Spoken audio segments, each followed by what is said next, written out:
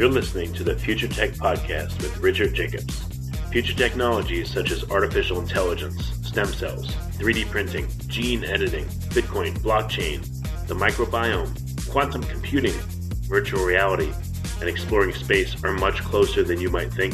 In fact, many early versions of these technologies are in play right now, and the companies that are using these technologies are the focus of this podcast. My goal for you, the listener, is to learn from these podcasts. You may very well learn something that may change the course of your life for the better, steer you towards a new career, or give you insight into addressing a thorny medical problem. Remember, this podcast and its content is informational in nature only. No medical, tax, legal, financial, or psychological advice is being given. If you've enjoyed the podcast, please listen, subscribe, like, and tell your friends about it. Thank you.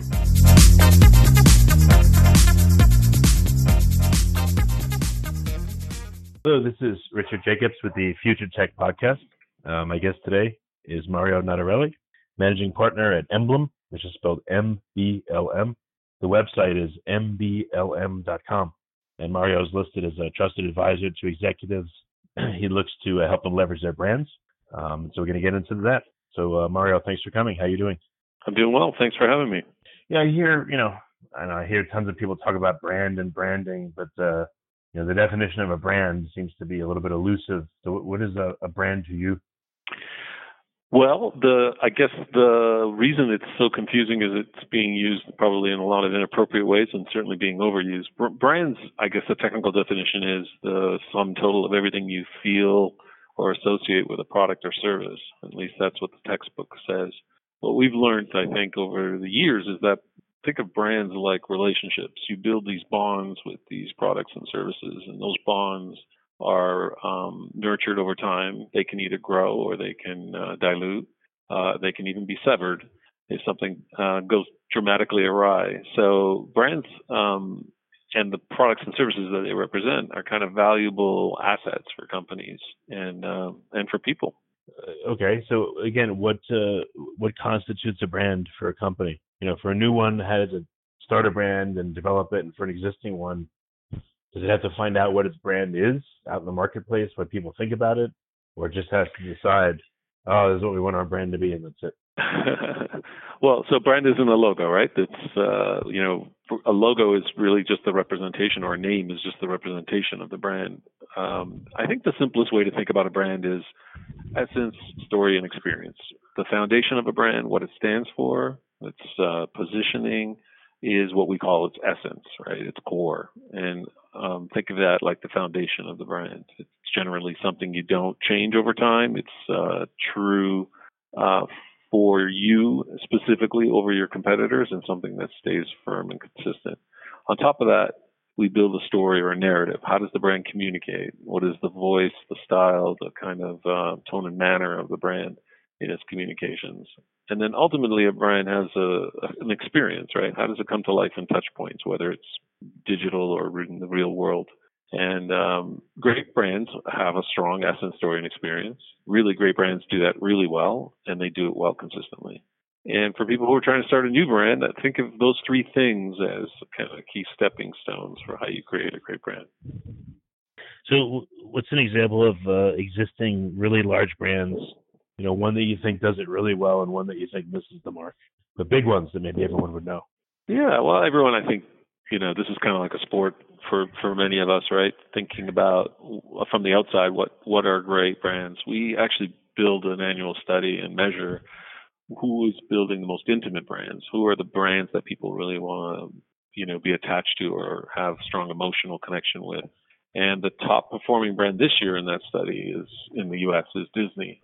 And it's a great example of a brand that, has a strong definition, stands for something very clear in most people's mind, this idea of family-oriented entertainment. And it does a consistently great job of delivering on that, whether it's, in content or in experiences, theme parks, and related kind of services that it offers. Okay, and then maybe another large brand that you think, needs some help. They're big, they're out there, but not to, I guess, beat down on them. But which one do you think maybe is not so clear as it could be, or not executed as well? Which brand needs to hire us? that needs to hire you, in your opinion? Well, here's a brand that I'm sure they don't think they need to hire us, but here's a brand that I think we could help, and that's Amazon. It's a really great performing brand doing extremely well. However, I think it's a brand that's growing faster than it can actually manage. It's a brand that also stands for so many things to so many different people in so many different areas of its business. So I think we could help a brand like that better articulate its essence, help it improve the story that it tells, and design an experience that's more consistent and, I think, best in class. Yeah, what do you do when your company starts to do so many different things that it's not possible to maybe have one name for it, like Amazon? Like, how would, a suggestion, again, just opinion, but do you think Amazon needs to rename some of its products and not even call them Amazon anymore, or something else, just so that in people's minds they can't try to think of everything all in one name? Yeah, I think they're growing even more ahead of their own, wildest dreams and ambitions. So I think in some cases this is just a kind of speed wobble. In some parts of their business, say financial services, they have so many different products and services in that particular area that I'm sure they could use some harnessing. I don't necessarily think they need to create a new name for that area or some of their other areas. They've acquired a really strong brand in Whole Foods, and they've so far decided to leave it alone. And they've done that in some other areas like Audible and some other businesses where they've acquired and not changed the brand. So they do seem to be running independent brands and sub-brands at the same time. I think as they mature and as time goes on, they'll probably get a better grip on all of the sort of moving parts. I think ultimately all companies with big diverse portfolios have a similar challenge. Even Disney, right? It's acquired Marvel and it's acquired Star Wars and it's acquired all these other kind of content brands that it's now trying to figure out how to harness. It's trying to compete on the streaming platform, so it's got to create a brand for that called Disney Plus. So, it's really hard to find any great company these days that it doesn't have some form of a challenge around its portfolio. So what kind of assistance do you tend to provide? What size companies, and what are some example situations that are common where you come in and you help? Yeah, when a brand is facing a moment in time, either it's acquiring another company, it's needing to scale its growth aggressively, it's entering a new market, or it's adding a new service or offering. Those tend to be kind of pain points or moments when they're looking for help. And those are what I would call kind of upstream. Those are business strategy, business imperative moments, right? Something's changing in the business and they need to change or affect that in their brand. Another example of when clients come to us is which is more downstream, which is, their technology or their touch points are failing them, whether it's their website that needs to be retransformed or their retail strategy isn't working effectively, or the campaign needs to be rethought or reconsidered. They need to drive more traffic, or they need to raise sales. And those kinds of challenges are different and usually require different kind of skills and services. Do you think you could help, a place like Radio Shack or Toys R Us or Sears? Those seem like, I don't know if anyone could have fixed them. You think they were too far gone, or what do you think caused those brands to fall apart? Yeah, I think the pain points and the symptoms for all three of those are different. Let's take Sears first. Here's a long-standing retail brand that really missed the signals on how retailing had moved into the digital universe, right? So Amazon is a great example of what Sears could have been more like, instead of maybe waiting too long or not moving quick enough, saddled with either too much real estate, a sort of inarticulated offer, inventory that wasn't necessarily appealing, a brand that kind of was feeling sort of dated and stayed, and the combination of all those forces led it to its demise. It's probably a brand you couldn't easily resuscitate. And I think the same is true for Radio Shack, to a different degree, but similar challenges. Yeah, Radio Shack seems the most lost. It's like I saw a joke saying the CEO didn't even know what they did at their own company. That's a shame. Anyway. It is a shame when you see these brands die, because they, I've remember both fondly, and there are moments of those brands that really did add a lot of value to people's lives. And it is sad when something like that happens to a big, well, sort of established company with a long history.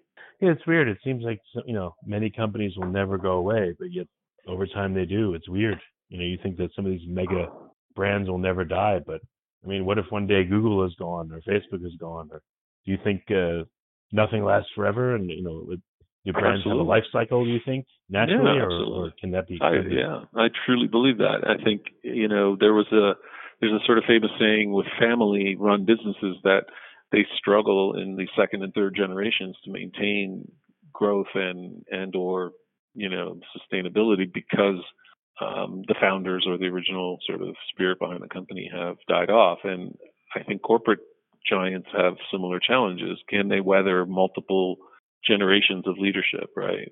Who would have thought Facebook would have faced the kind of challenges they're facing now? And are they really going to weather the challenges that they're facing? Are people ever going to trust that brand? And where would it be if it didn't own Instagram or WhatsApp or some of those other assets that are doing very well? You couldn't have even comprehended that 4 or 5 years ago. And today you're literally asking the question sincerely. It's amazing. Yeah, true.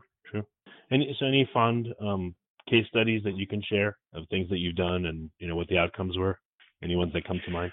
Yeah, I think there's the business is organized in 3 ways. We help clients with services, our traditional agency structure. We also have a part of the business that does research around intimate brands, and then we have a software part of the business that's focused on tools to help clients build greater intimacy with their customers. And just to choose, given the name of your podcast, just to choose an example on the technology side, we build proprietary tools to help clients build intranets, extranets, or build more connection and cohesion behind different stakeholders in the company. And a good example of that is work we're doing with PayPal. So this is a company that rebranded probably 5 or 6 years ago. And at the time, they had about 12,000 employees and a bunch of partners and service providers around the world. And we helped build software that connected them in a more unified way. So it included social collaboration, it included asset management, it included help desk and real-time tools to help people find what was this brand about? How can I put it into action effectively? Where are the tools and templates and things that I need to get my job done if I'm an employee or if I'm a partner? And so we're 4 years in managing that tool for them, and it's probably one of our better examples of a piece of technology that's helping build stronger bonds with stakeholders at that brand. So in that example, you had to actually improve the employee experience and change it in order to change the brand.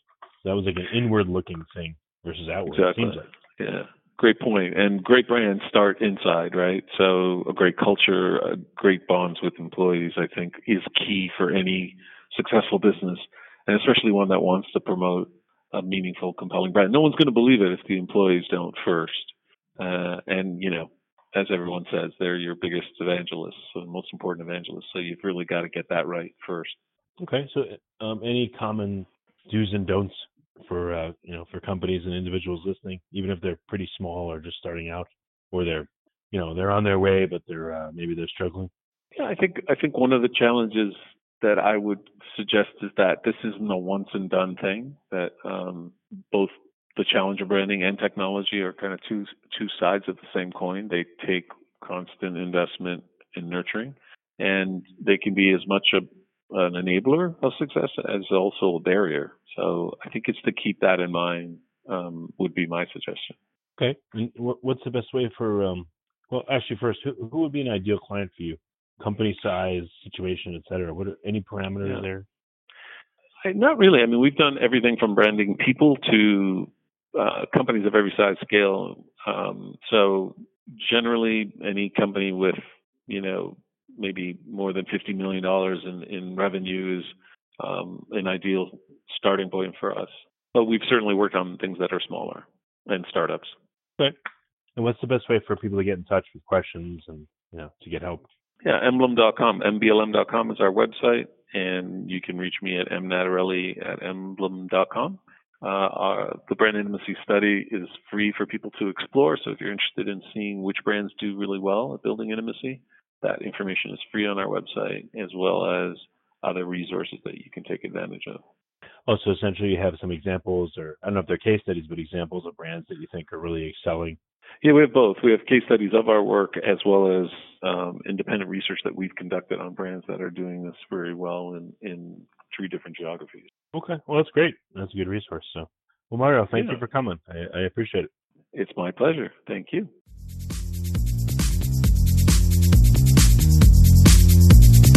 You're listening to the Future Tech Podcast with Richard Jacobs. Future technologies such as artificial intelligence, stem cells, 3D printing, gene editing, Bitcoin, blockchain, the microbiome, quantum computing, virtual reality, and exploring space are much closer than you might think. In fact, many early versions of these technologies are in play right now, and the companies that are using these technologies are the focus of this podcast. My goal for you, the listener, is to learn from these podcasts. You may very well learn something that may change the course of your life for the better, steer you towards a new career, or give you insight into addressing a thorny medical problem. Remember, this podcast and its content is informational in nature only. No medical, tax, legal, financial, or psychological advice is being given. If you enjoyed the podcast, please listen, subscribe, like, and tell your friends about it. Thank you.